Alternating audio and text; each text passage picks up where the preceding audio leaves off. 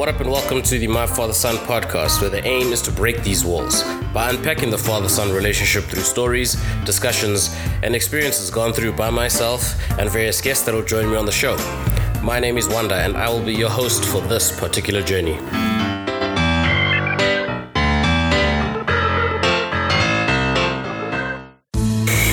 So, this week I decided I wanted to take a deeper, closer look into the subject matter at hand, the father-son relationship, by introducing the psychological aspect of this thing that the world is facing.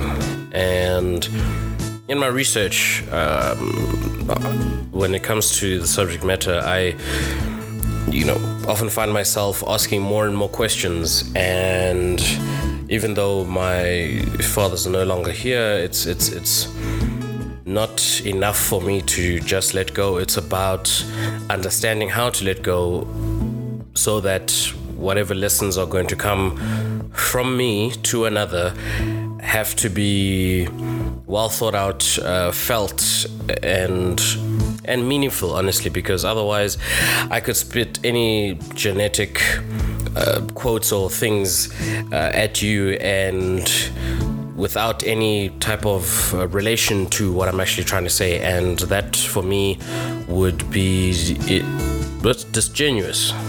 It would be disingenuous. So in my research I've come across a couple of articles that sort of spoke to me, not in all aspects of the subject matter, but for this episode, just a couple of articles that I wanted to share with you and maybe bring us closer to this holistic understanding of what is going on, this epidemic that is going on in the world. I also found a very powerful and short poem that I want to share with you. I'm literally taking a pause because when I read it, it was just, when you read something and a very short something and you just think, wow, everything was said in these few words. I found that type of poem and it really just spoke to me, so I wanted to share that with you. Before we get into that, I want to again just keep encouraging that you are writing the letters to your father for me to be able to possibly share on the show. I honestly do believe it's whether your father is alive or not, whether your father is present in your life or not, whether you're able to communicate with your father or not. It is a very helpful tool to be able to shed those emotions onto a paper to relieve a level of load on your soul.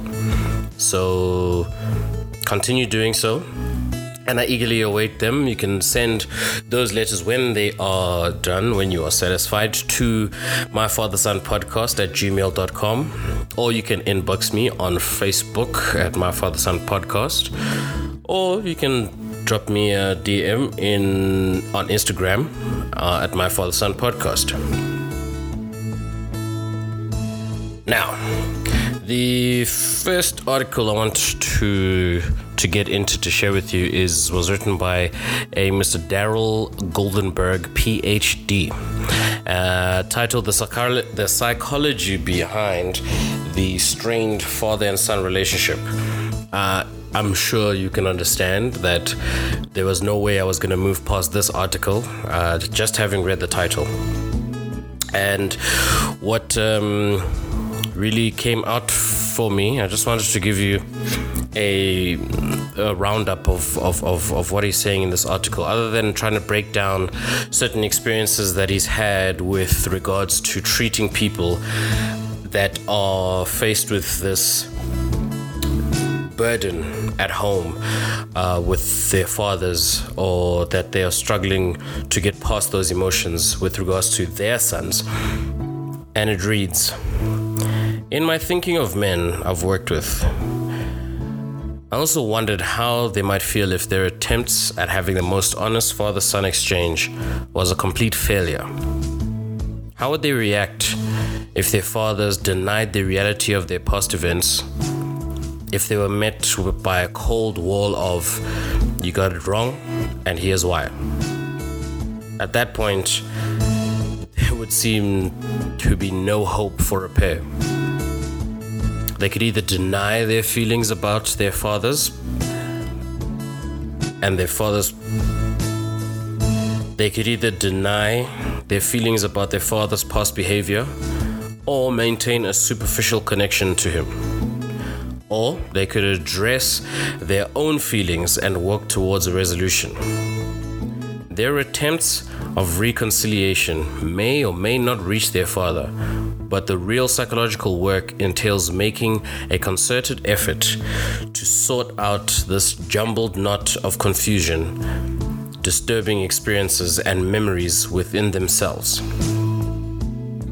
I think that's a very important aspect of this journey, is that we can often forget sometimes that it is on us, on how we react to things, that determine how we will further feel. I was actually advising a friend of mine just the other day about a particular relationship that she was having, not necessarily with her father, but the words that I sort of gave to her was that you sometimes need to be more concerned not with how somebody is treating you, but how you are treating them. Pay attention more to how you are treating them, because that it alleviates a lot of stress when you're trying to quantify how this person got to this place where they're treating you like this.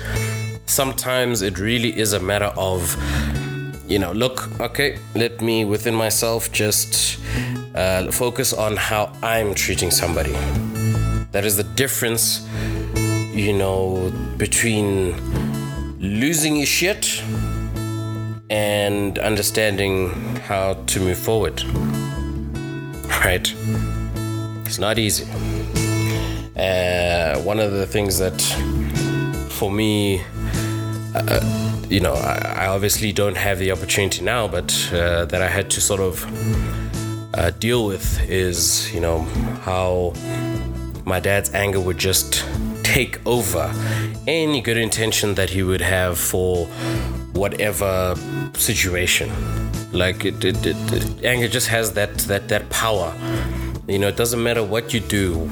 Once you hit anger, everything you tried beyond that is useless. It's like when people say things like, listen, I know that you love me, but I know you love me, but that but is sort of like, oh, okay, so we could have actually just started here, right? Because everything else is now irrelevant. Or a really stupid example is like if you were to spray a room with some, a floral spray just to, make the room smell fresh, and then somebody, brings in a bucket of KFC. For any KFC lover, you'd know that once KFC's in there, the whole room is smelling like KFC. That is a very potent smell, and that's what anger can be. It really just takes over everything.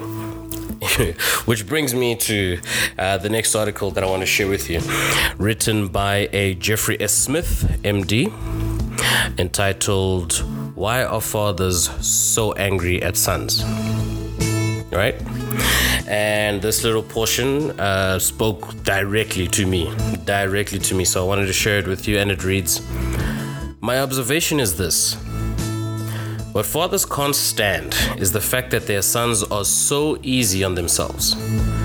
Fathers who have provided for their family have done so by being tough on themselves. They get up to an alarm every morning and head into rush hour traffic, then face a miserable boss. Well, not everyone, but being a father in today's world is never easy and requires a lot of self-discipline and willingness to do what's right, even when it's the last thing they want to do. When a father looks at their millennial sons, they see a young man who gives himself every break. He sleeps till 1 p.m., yawns and saunters into the kitchen for his morning cereal, wasting half.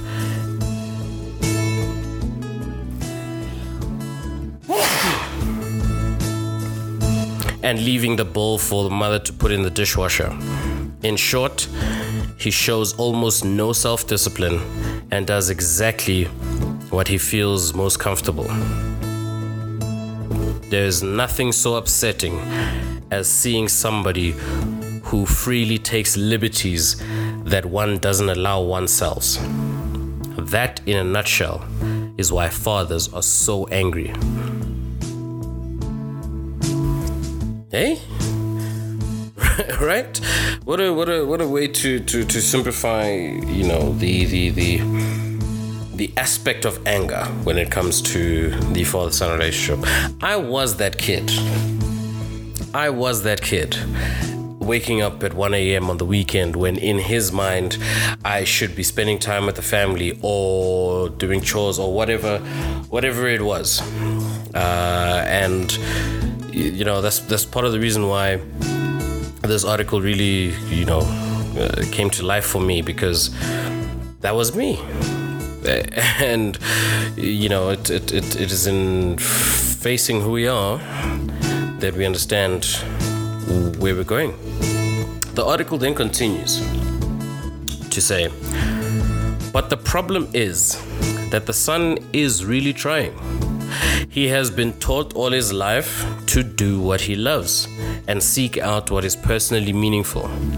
He has been bombarded with advertisements telling him how to make things easier, quicker, more convenient, and more comfortable. Only his boring, killjoy parents have insisted on the things that he doesn't love and in which he finds little meaning. They even want him to wear a tie and join the workforce for the next 50 years. So he goes about seeking maximum comfort in the belief that somehow there he will find motivation. But motivation doesn't come.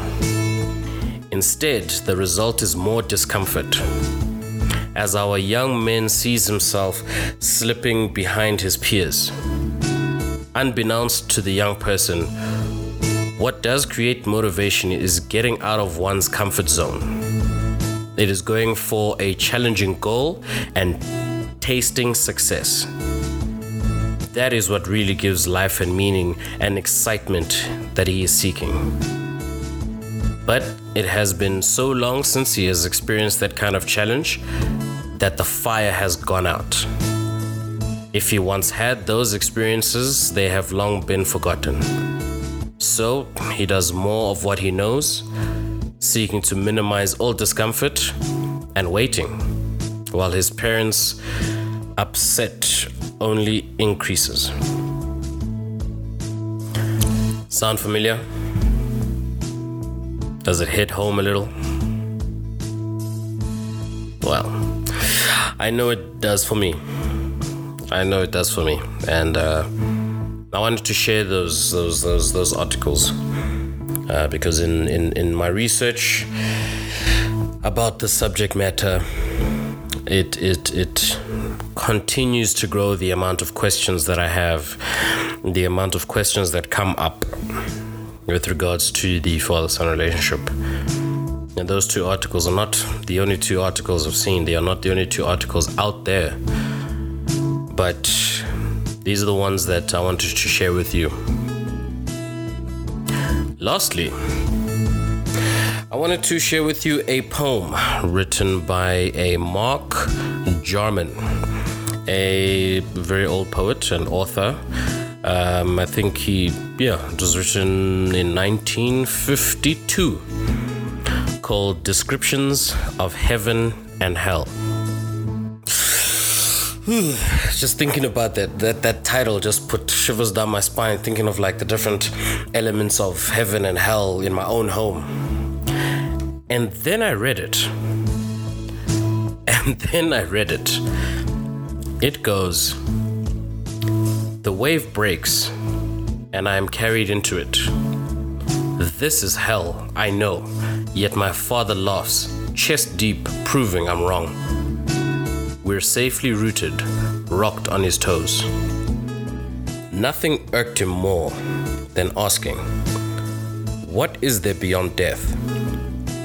His theory once was that love greets you and the loveless don't know what to say.